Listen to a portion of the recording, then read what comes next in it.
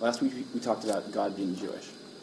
The point of this week's class is to do something which I think is a little bit more fundamental in a way, which is talk about whether it is allowable to relate to God using any of the language we use to refer to human beings, which is, I think, the way that we normally think about relationships in general. So, meaning, do we think about God as being in a separate category of entities, and we have to kind of invent a whole other vocabulary to talk about relationships with God or to describe what God is? Or can we borrow some of that language from discussions of people? So, this is a lot is at stake here. A lot of the topics for future classes are talking about God as a king, God as a judge, God as a woman, whatever it happens to be, are all in some way dependent on this. So what we're going to do today is talk about descriptions in Judaism of God. Start out by kind of unpacking, I think, what is a misconception that Judaism always thinks about God as having as being non-corporeal, as having no body. But I don't want this year just to be about demonstrating that perspective is wrong. I want it to also be about saying that if God does have a body, as we'll see some of these sources seem to indicate, what kind of body is that?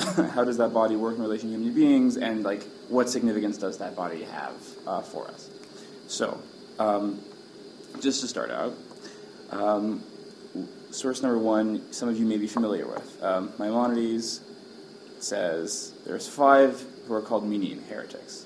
One who says that there is no God and that the world has no ruler. Okay, makes sense.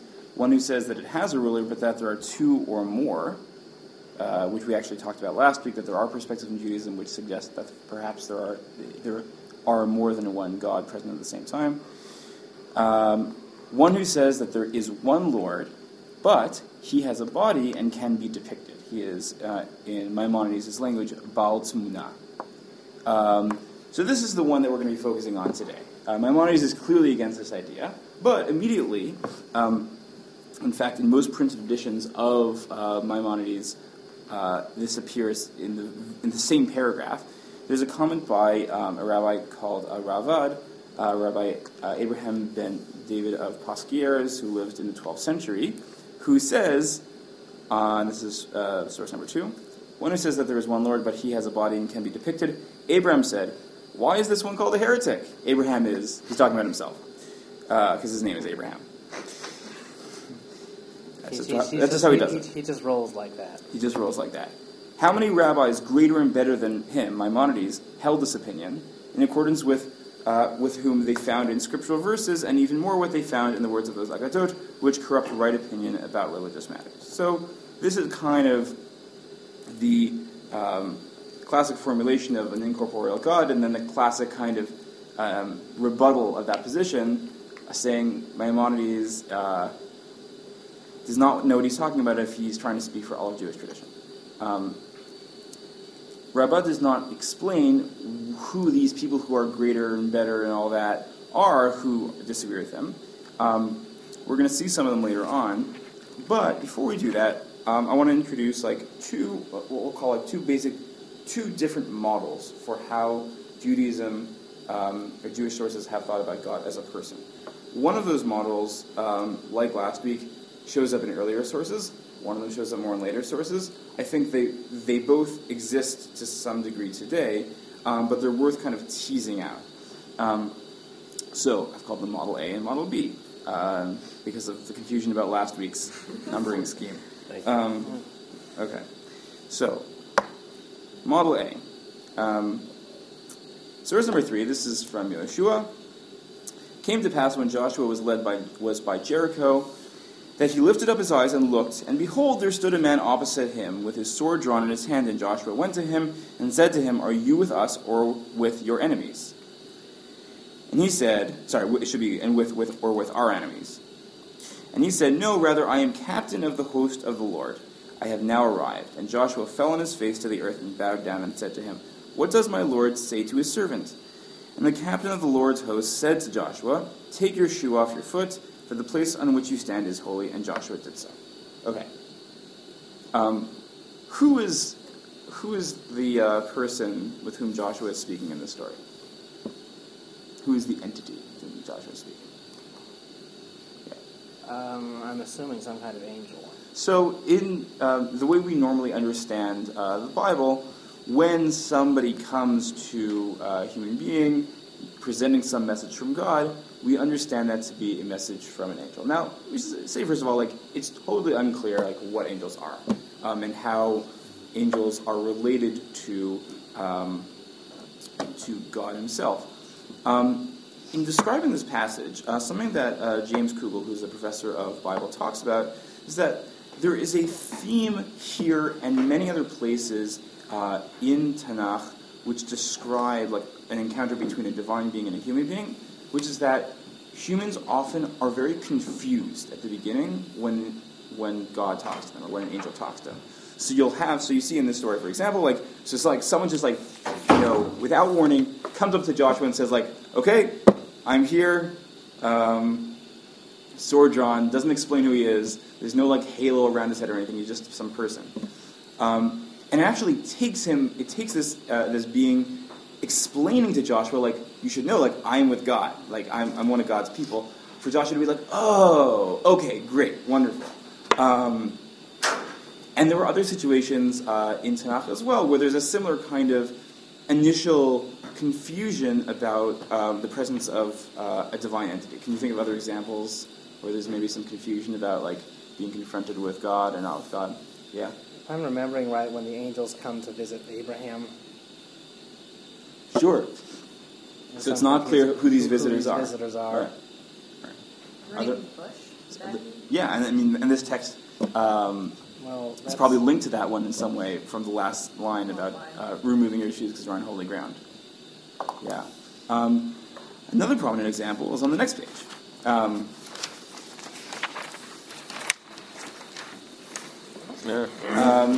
Story from Bereshit Lamed Bet, which describes this struggle between Yaakov and this person. And it's important to know, if you or I have learned the story before, undoubtedly we've understood the man, what is described here as a man, to be actually an angel or some kind of divine being. But the text itself never says that. The text itself says it's a man who Jacob is wrestling with, but it's pretty difficult to understand these verses without recognizing that this man is something more than just a man. It has to be some other kind of supernatural entity, otherwise the story has no relevance. And again, it's unclear that Jacob recognizes at the beginning of the story that this is a divine being, but it kind of, towards the end of the story, it becomes revealed. Can you give me another example of a place where Jacob is unaware initially that he's in the presence of God and then becomes later aware? The place where he has those dreams. Right, so the story of Jacob and his ladder, he dreams, wakes up from the dream and says, I wish I'd known that God was here. So again, another kind of moment of surprise. Now, what James Kugel has kind of pointed out in these passages is that, first of all, in these encounters, it is not human beings who are kind of seeking out God or seeking out angels. It's always the angels or God kind of confronting people. And secondly, that it's not so clear that this is an angel. And it's possible to read some of these texts as being about God Himself confronting human beings. And you see a couple of hints at that in this text in particular. One is in verse 31. Jacob called the name of the place Peniel, which means I have seen God face to face. Right? So he says that's what happened here. I saw God face to face. It doesn't say I saw an angel face to face. Now you could say he's understanding the angel to be representative of God. He's not calling it Peni Malach or something he's trying to connect it to God. But on the surface, Jacob seems to indicate that he's seen God. And a couple verses earlier, this man says to Jacob in verse 29, no more shall you be called Jacob and Israel, for you have struggled with God and with men and have prevailed. Ki sarita im Elokim v'im anashim v'tuchal. Not you've struggled with divine beings, but you've struggled with God. Presumably, meaning you've just struggled with me, and I'm God, as one reading of this. So what Kugel points out is that it's never explicit in these texts that it is God who is confronting human beings face to face, but there's also not so much clarity about the difference between God coming and encountering people and angels encountering people. That boundary is a little bit murky in these texts. So because of that, you can understand this as being a kind of relationship with God where God is manifest as a human being, and in fact looks so much like a human being that like people don't know that he's not until he says something to the effect. Questions about this stuff? Yeah. Yeah, I guess I'm confused about like why does it matter if it's God versus an angel? Like it kind of seems like these ideas are very, very connected. Like almost like there isn't really necessarily a line. Right. So for Kugel, I think Kugel would say that the Bible would agree with you. It doesn't really matter if it's God or an angel. It's all basically the same. I mean, I have something to say to that, and I have something else to say about this. What I would say to that is it matters in the sense that when you're encountering an angel, you're encountering God indirectly as opposed to directly.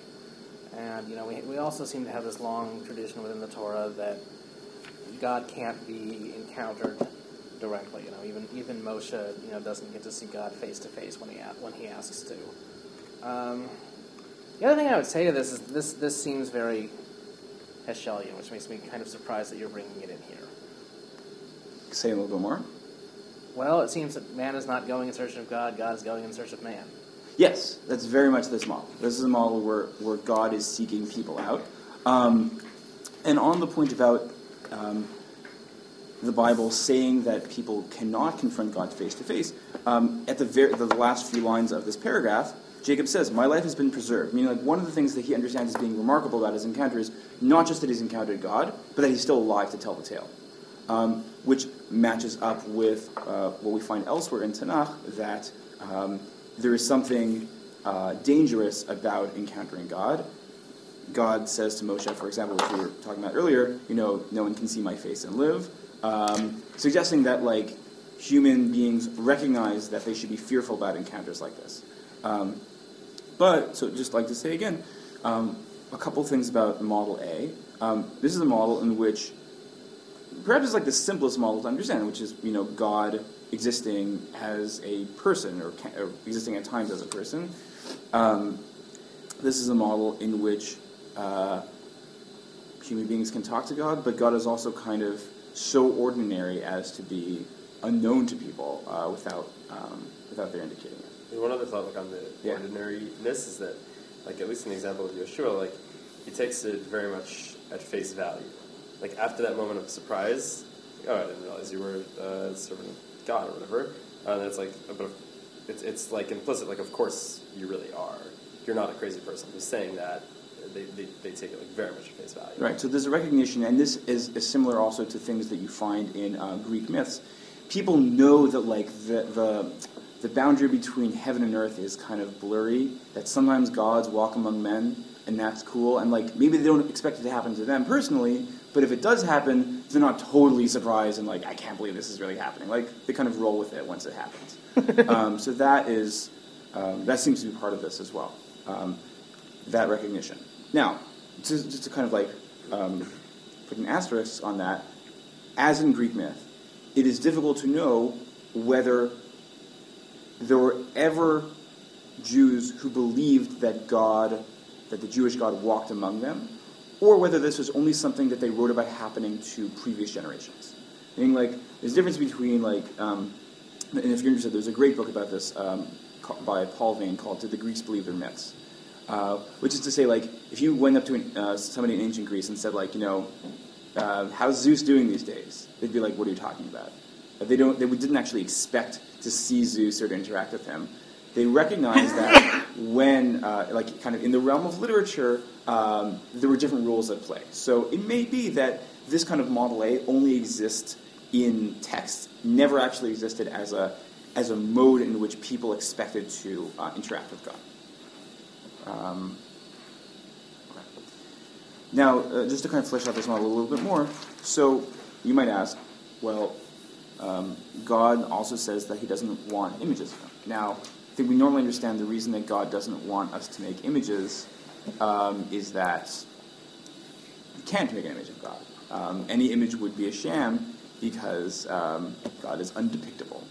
How might you understand the prohibition on kind of creating images, creating icons, with this understanding, with Model A?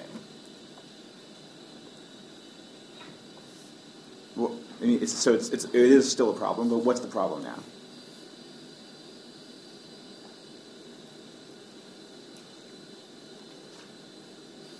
If we potentially have an image and we can do it wrong, like if we have seen God, like if these people have seen God, like there is this, like or some sort of like angel of God, there is this like idea that like he's a man and he's a, like, I don't know. Right. So if you create some kind of golden calf, God is walking around. Why would you create a golden calf? Like, he might show up any day. He might show up any second. You're just going to distract yourself with these objects which cannot move and are not God. So it's still a problem, but it's a different kind of problem. What's the line between this and prophecy in terms of, I mean, I guess it's just that prophecy sort of comes through somebody who is still claiming a fundamentally human form? So one of the tropes that you find in many, many books of prophecy is that prophets do not ask to be prophets. God just shows up one day and says, like, I've chosen you. And they don't have a choice about it, and sometimes their life sucks because of it, like, they just have to go into it. And some of the prophets, like, descriptions of, like, of Jeremiah being chosen, like, in the womb, like, they're, it's a calling, God comes to you, and that's you don't have anything else to say about it. So prophets are, like, actually a good example of, like, of this kind of interaction. But that's something that people believed in happening concurrently. Right, I mean... Yeah, so I wonder if for the prophets, like, if they... So first of all, like, it's a little bit different in that, like, it's usually not descriptions of God's body. Like, it's God that kind of calling you, but not necessarily goes along with, like, God as being, like, a person talking to you face to face. Although we'll see in a second there's some important exceptions to that. There might be different because it's a message as opposed to kind of like God directly performing something, but yeah, I'm not sure. But it also might be a kind of rhetorical device. I don't know. So, what's nice about this way of thinking about God? Let's say nice things about this, and we'll say not nice things about this. Like, what strikes you as being compelling about this? There's an aspect to which God becomes more real, less abstract. Like knowing that there is the prospect of someday bumping into God makes it such that even if you don't bump into God, like, you know that that's a possibility, and there's something like very tangible and compelling about that. Right, and that kind of because of there's kind of naturalness to this way of thinking about God as being just one more person you might bump into on the street on any given day. It doesn't require you to kind of invent some other way of thinking about a relationship with God. It just gets to use the same one that you have with everybody else. Yeah. It's a lot less confusing than negation theology. It's a lot less confusing, yeah. Perhaps this is the least confusing of all. To say, God's around. God might show up. And also, like, I think we think of it as sort of silly, but I think it does, like, factor into, like, modern Jewish thinking and the idea of, like, a Messiah that could be, like, among the people. Yeah. So it's interesting. The idea that, like, there are, supernatural entities which show up among humans unbidden continues, even if those beings aren't God. So, like, perhaps the Messiah, or there are many stories about Eliyahu HaNavi, Elijah the prophet, just showing up unannounced for people. So that idea is like still very compelling, even if you're not talking about God directly anymore. Even like with like Lamed Vav Nix, like the tzaddikim that are just like that are around holding up the world. Like, it's similar. It's not the same thing, but it's just like there's something compelling about that idea of like any person can be like the most important person. Right. So just even without ever having an actual experience, just knowing that it's a possibility changes your relationship with the world. Yeah. Yeah, it's also, I mean, I think this sort of, that it's familiar but not too familiar is kind of appealing too, right? That it's like, well, you know, you could maybe, you can, I mean, well, putting aside the point about not being a sort of a experience that you expect in a given time, I mean, that it's something that, you know, it's familiar, but it's still, it comes in dreams, or, you know, like this is sort of common trope of looking up your eyes and like all of a sudden something is there that you didn't notice before. I mean, is that something that, you know, it doesn't make it too familiar, but also is kind of a very recognizable way of looking. So what don't you like about this?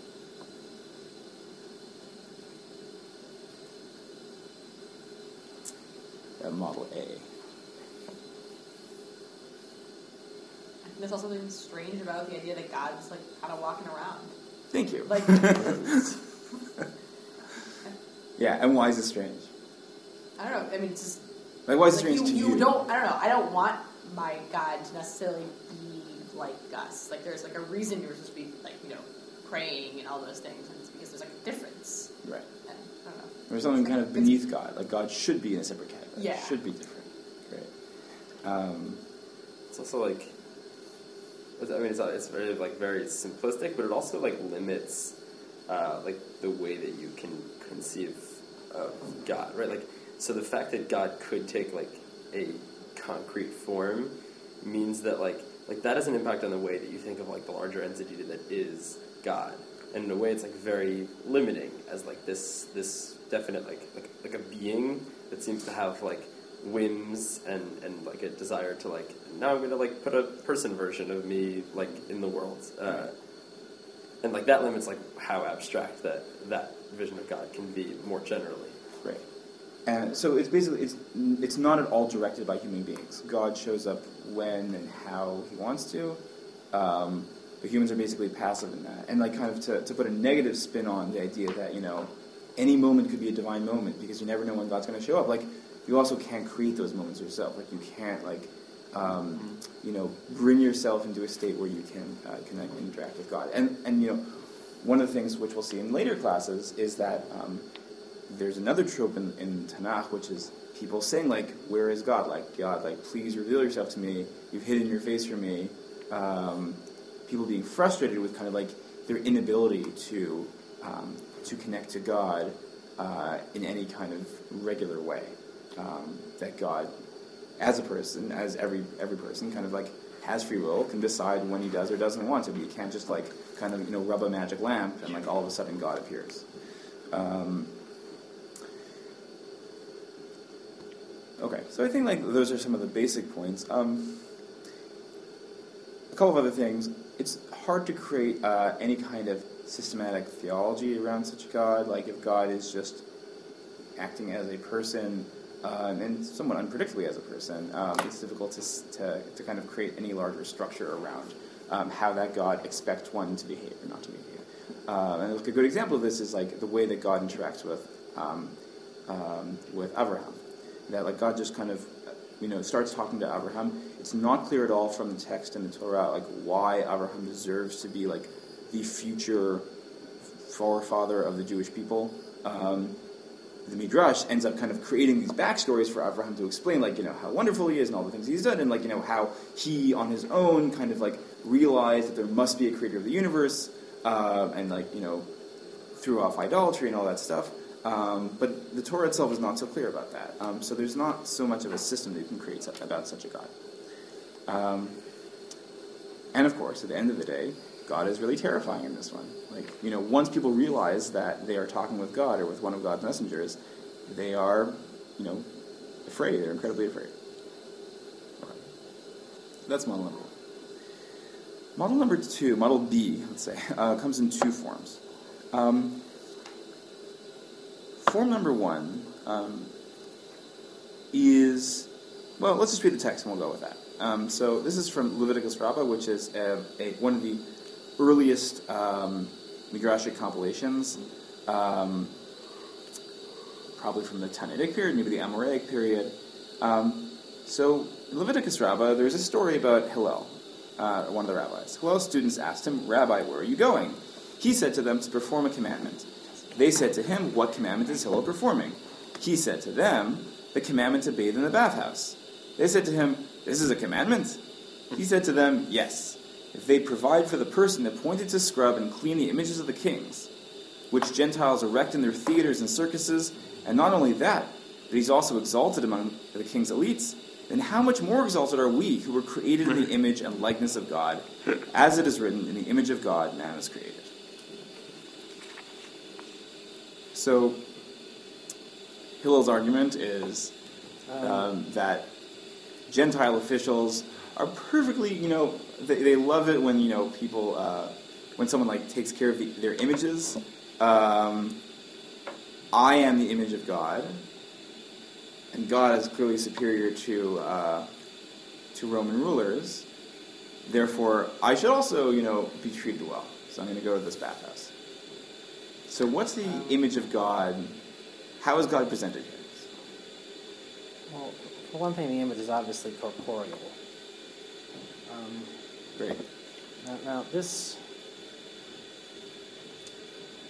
I'm having trouble with the idea that Hillel actually really seriously thinks this. I think this is him making some kind of joke, really. What's the joke? He's just basically giving a flippant jokey reason for why he's going to the bathhouse. And there's nothing actually wrong with going to the bathhouse, and this is just his way of making a joke about it. Right. So he might be elevating the importance of going to the bathhouse more than necessary. But leaving that aside, the argument he does make seems to rely on interpretation of this verse: "In the image of God, man was created." B'Tselem Elokim asad ha'adam. An understanding of that verse, where what it means to say "in the image of God" is to say that what? Man looks a lot like God. Not looks in some abstract sense, actually looks a lot like God. If this wasn't clear enough, you look in the next source, from Genesis Rabbah, another early Midrashic compilation. God said, "Let us make a human in our image, after our likeness." Rabbi Yoshaya said, "When God created the first human, the ministering angels erred and wished to recite 'Holy, holy, holy' before him," meaning before Adam. This is akin to a king and his vizier who were in a carriage. The residents of the city wished to call the king, "O Lord," Domino, which is what it says in the Hebrew, but they did not know which one was him. What did the king do? He pushed the vizier, ejecting him from the carriage. Everyone then realized he was the vizier. Similarly, when God created the first human, the angels erred and wished to recite 'Holy, holy, holy' before him. What did God do? He made a deep sleep fall upon him. Everyone then realized that he was a human. Thus it says, "Leave the human in whose nostrils are breath alone. For out of what account is he?" So again, what does it mean to say that man is created in the image of God? It means literally that. It means that so much so that the angels themselves are confused about who's who, because they look the same. And the only thing that separates them is the behavior of these entities. So this in some ways shares some features with Model A, in that there is some confusion about that there's nothing in the way that God looks which definitely signals that this is clearly God, this is not a human being. That continues here as well, indicating that at least initially, there really is no difference between the two. So, what kind of model is this? In what sense, does God have a body? What do you think these texts are trying to do, are trying to convey about God's personhood and God's body here? God is kind of one of us. Yeah. Just a slob like so why does that matter? Right. So these texts, let's say what they don't do. These are not texts in which God, looking like a person, goes down and talks to human beings. These are just descriptions of God. God himself is not acting in these stories.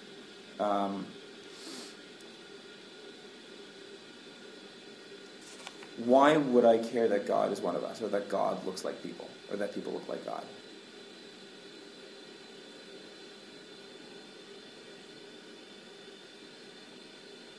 I mean, like, it doesn't seem so important. I mean, it's like, it's, I guess, relatable in a way, but, like, the second source especially, it doesn't say anything about, like, or like, what it doesn't say about the abilities of God is like, important.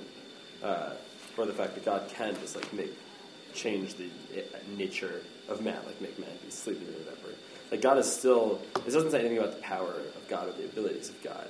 It just says what God looks like, and, like, that's not, from these sources at least, like, that's not necessarily very important, except as, like, a way that we can imagine God.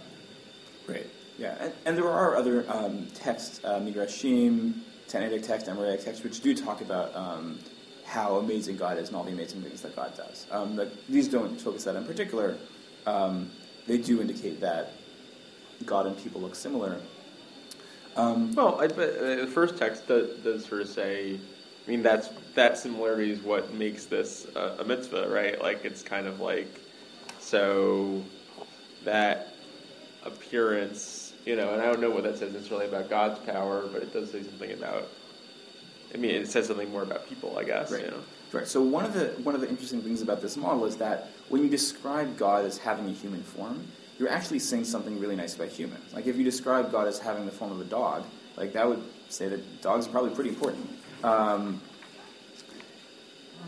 So this model suggests, and there are other midrashim which suggest this, like, even more explicitly, that the fact that humans look like God says that humans are very, very important, play, like, an important role on Earth, and kind of in the way that we talked about last week, that where God's Jewishness, like the way in which God is described as Jewish, says something about the relationship between Jews and God. Describing God as having a body and looking like people says something about humanity and humanity's relationship with God. So, like, last week, you can kind of think of it as a special instance of this week, where, talking about God wearing tefillin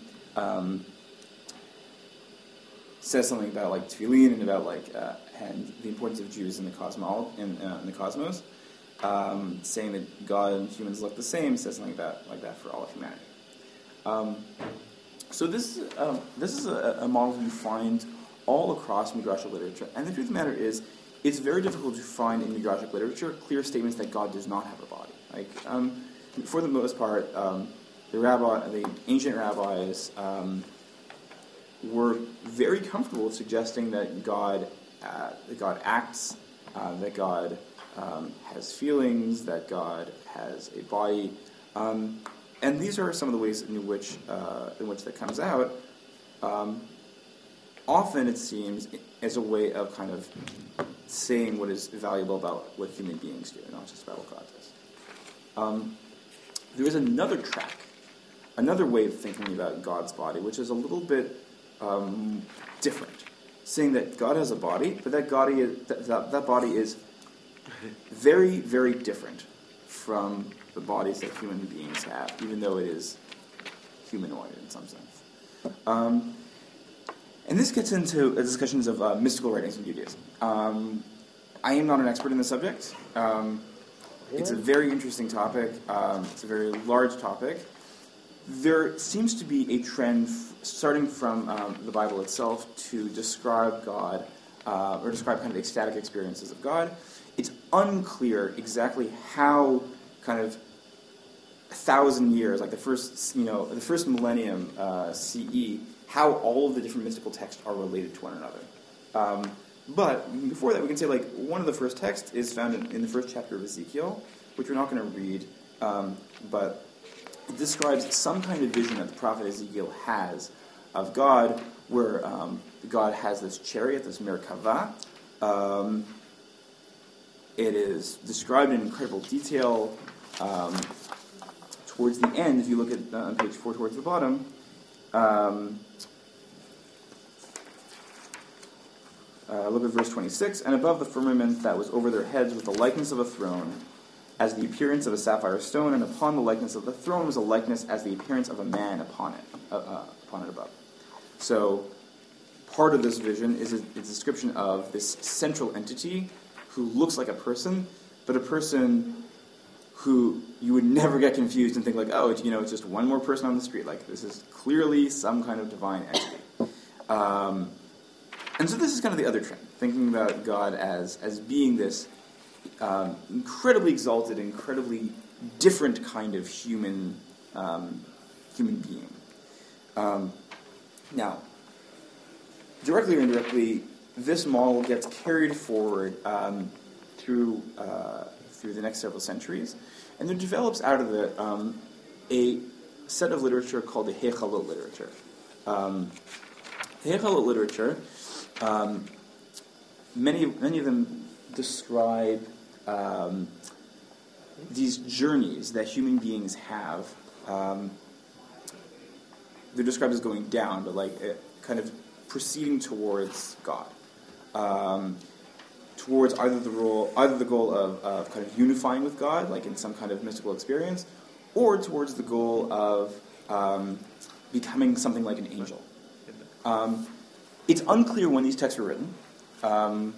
It's possible they were written at the same time as the Mishnah and the Gemara.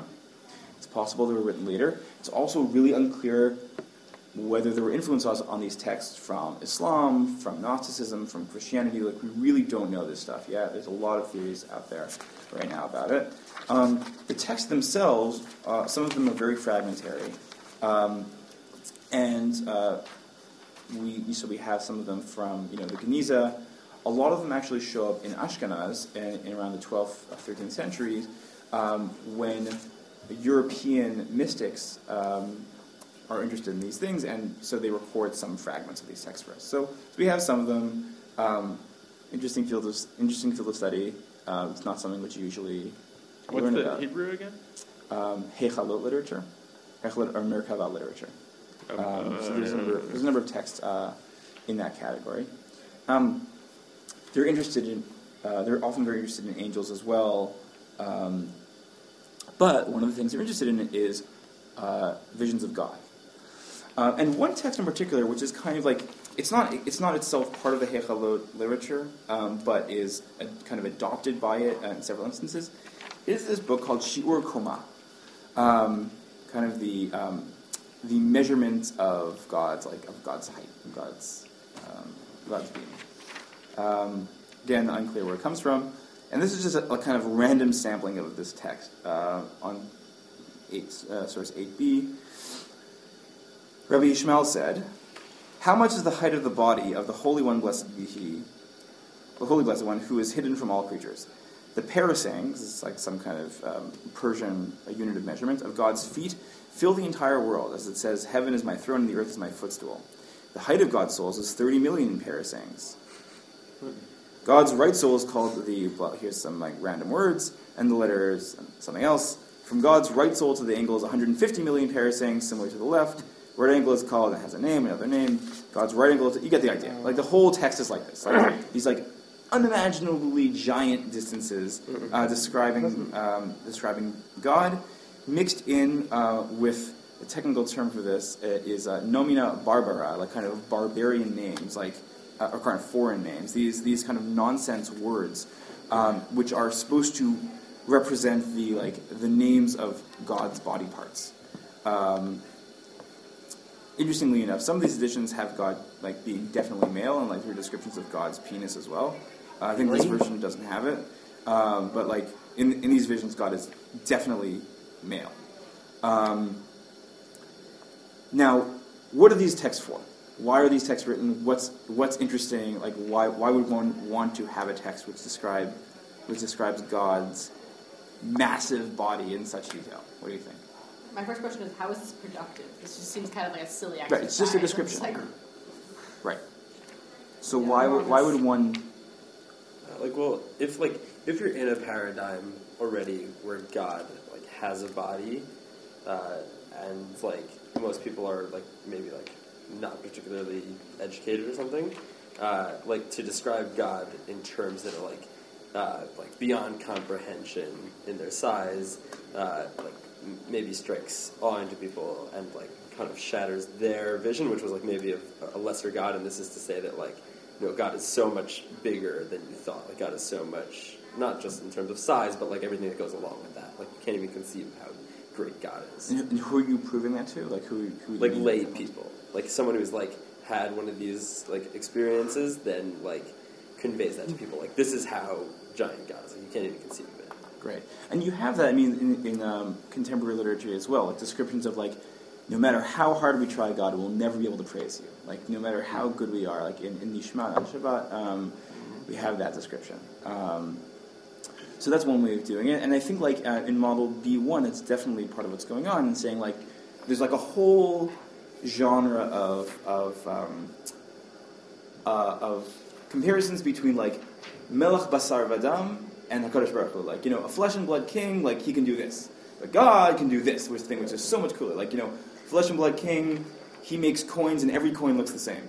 God makes humans like kind of like out of a mold, and like every human looks different. So that's part of it.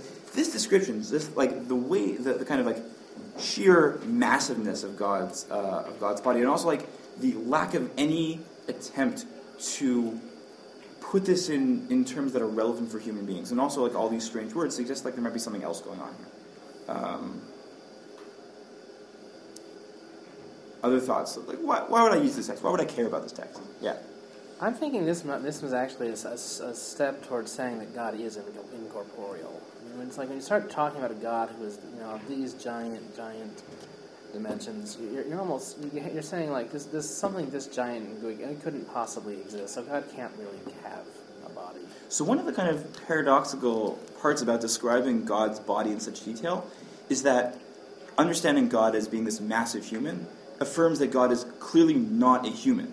He's clearly something else. Maybe looks like a human in some form, but God is so different and so much larger and so much more powerful that one cannot imagine God to be a human in any real sense. And so in some ways, even though this is kind of like Shir Koma is kind of like the most like directly descriptive text about God in Judaism, it's also one in which God is like incredibly unrelatable.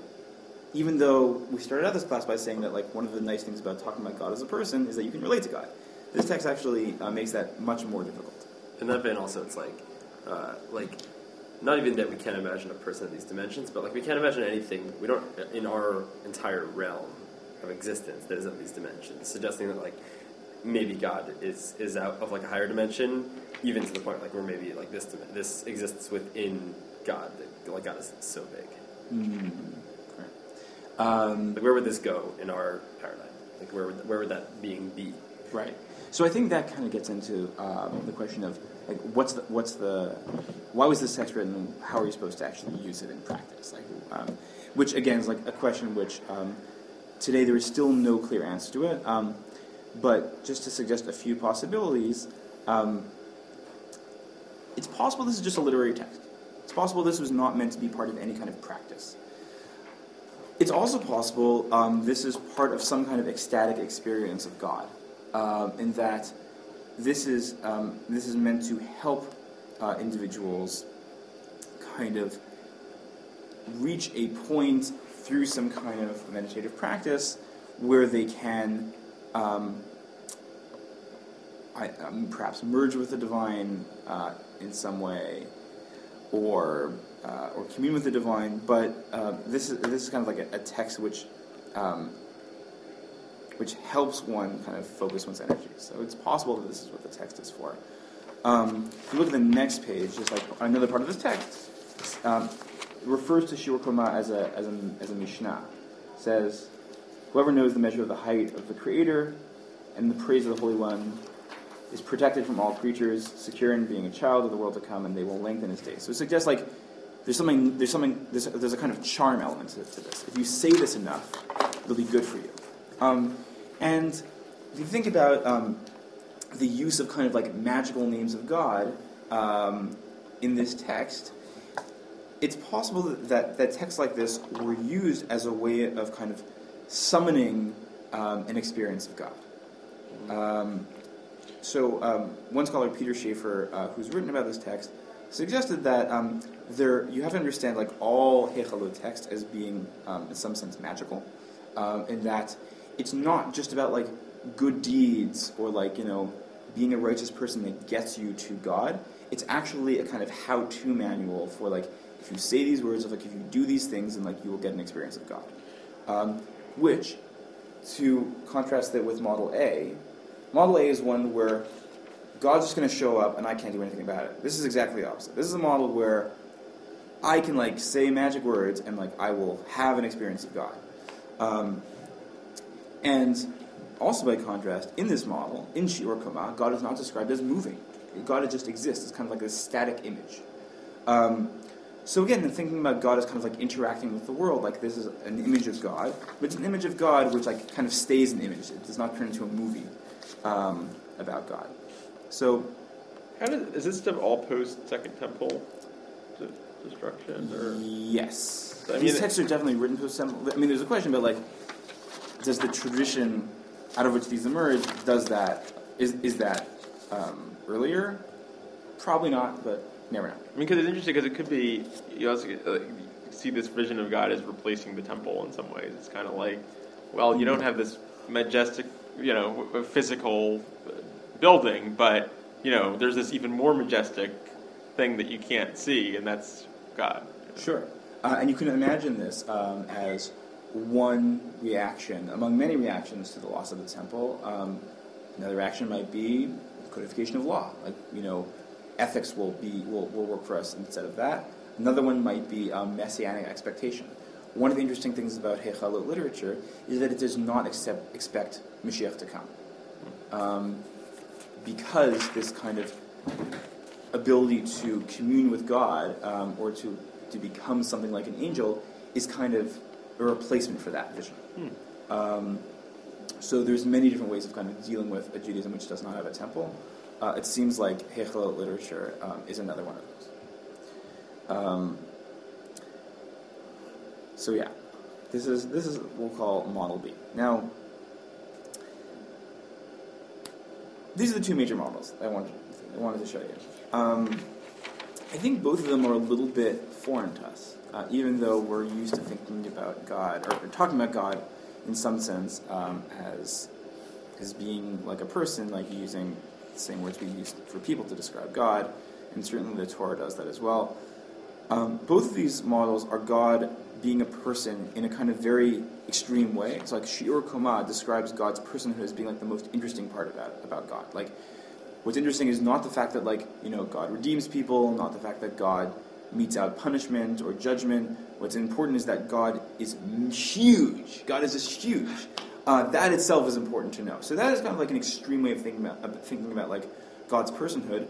Many of the other ways of thinking about God as being a person will kind of like acknowledge in the background that like you can think about God as having a body that's totally fine, and maybe even like assumed, but aren't interested in like God's body in and of itself. Interested in like God as being a person who can take on human characteristics.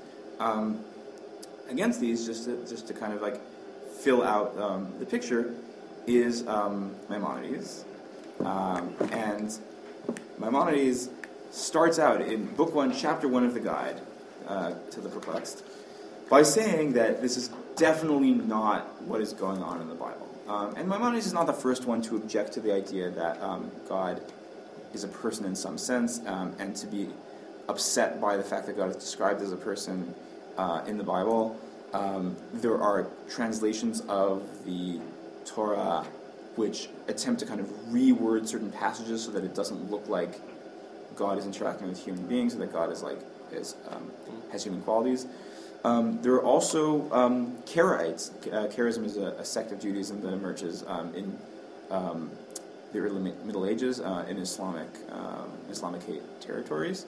Karaites pointed at the Talmud all the time and said, the Talmud describes God as having a body. There are like stories in the Talmud where people talk to God.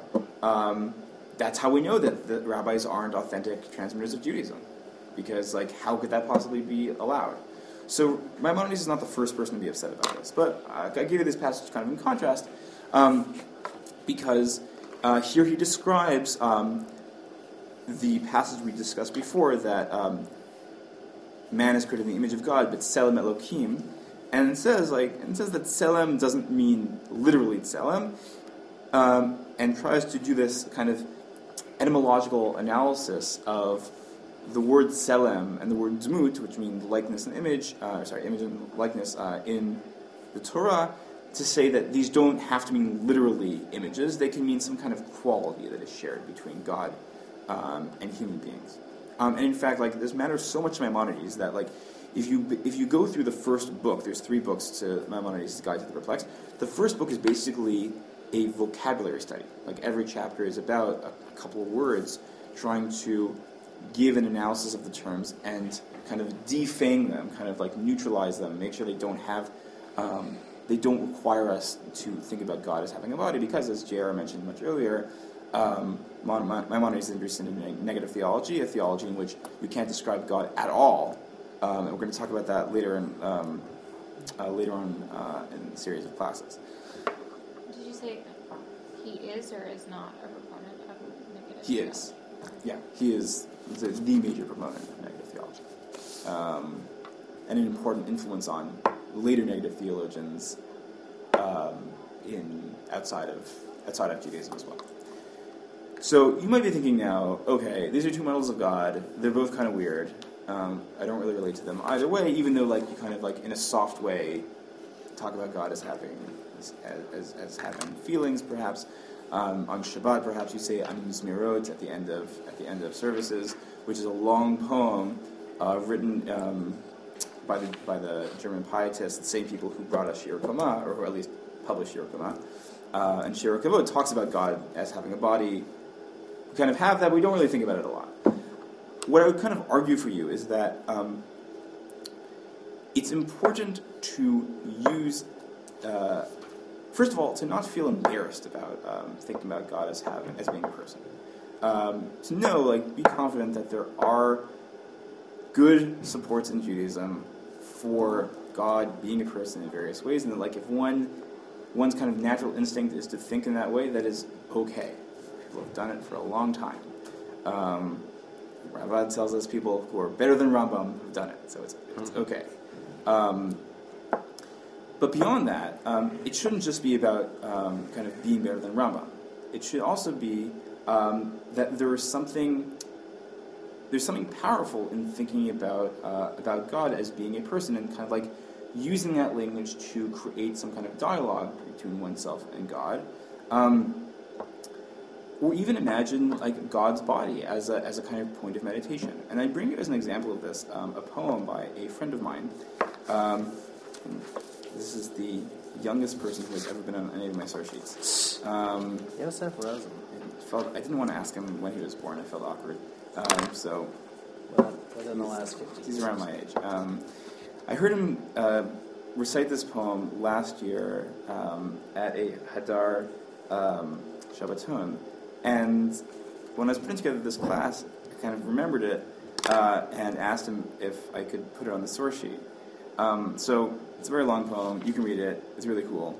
But just to read the beginning of it. So it's called For a God Who Flirts. On good days, God brings more than roar and voice. He flirts fast with me. I shy. I kinda gotta. Otherwise, we would be long past flirting and deep into the promised land. And no one wants to go there. Friday nights are our time. He puts away sermon and shirt, and together we hide from the orthodoxy of his congregants. In our few hours, broken from faster time, we engorge the hour. We let the chit-chat undulate and last a long time. One time I stayed over too long, and there was some bitchy fiasco. With some god cow made of gold, shit got weird. Since then, he only lets me stay over 39 nights and days at a time. Slow time, he tells me a little of what he did this week. I tell him a little of what I did. We slow. We flirts.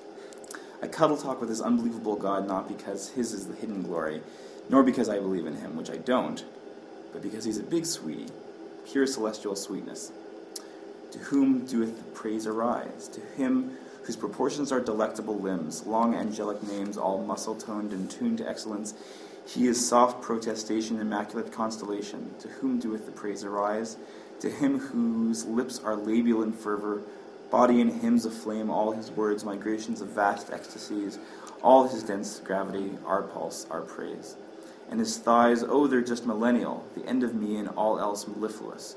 All in all, his body is 236 parasangs tall, and the measure of a parasang of God is 3 miles, and a mile is 10,000 yards, a yard 3 spans of his span, and a span fills the whole world, as it is written, who hath meted out heaven with a span. In other words, he's got a big bod, surrounded by overdone beautista queens whose hairs are on fire, all singing, all his glory petable, all his glory tasteable, all his glory delicious.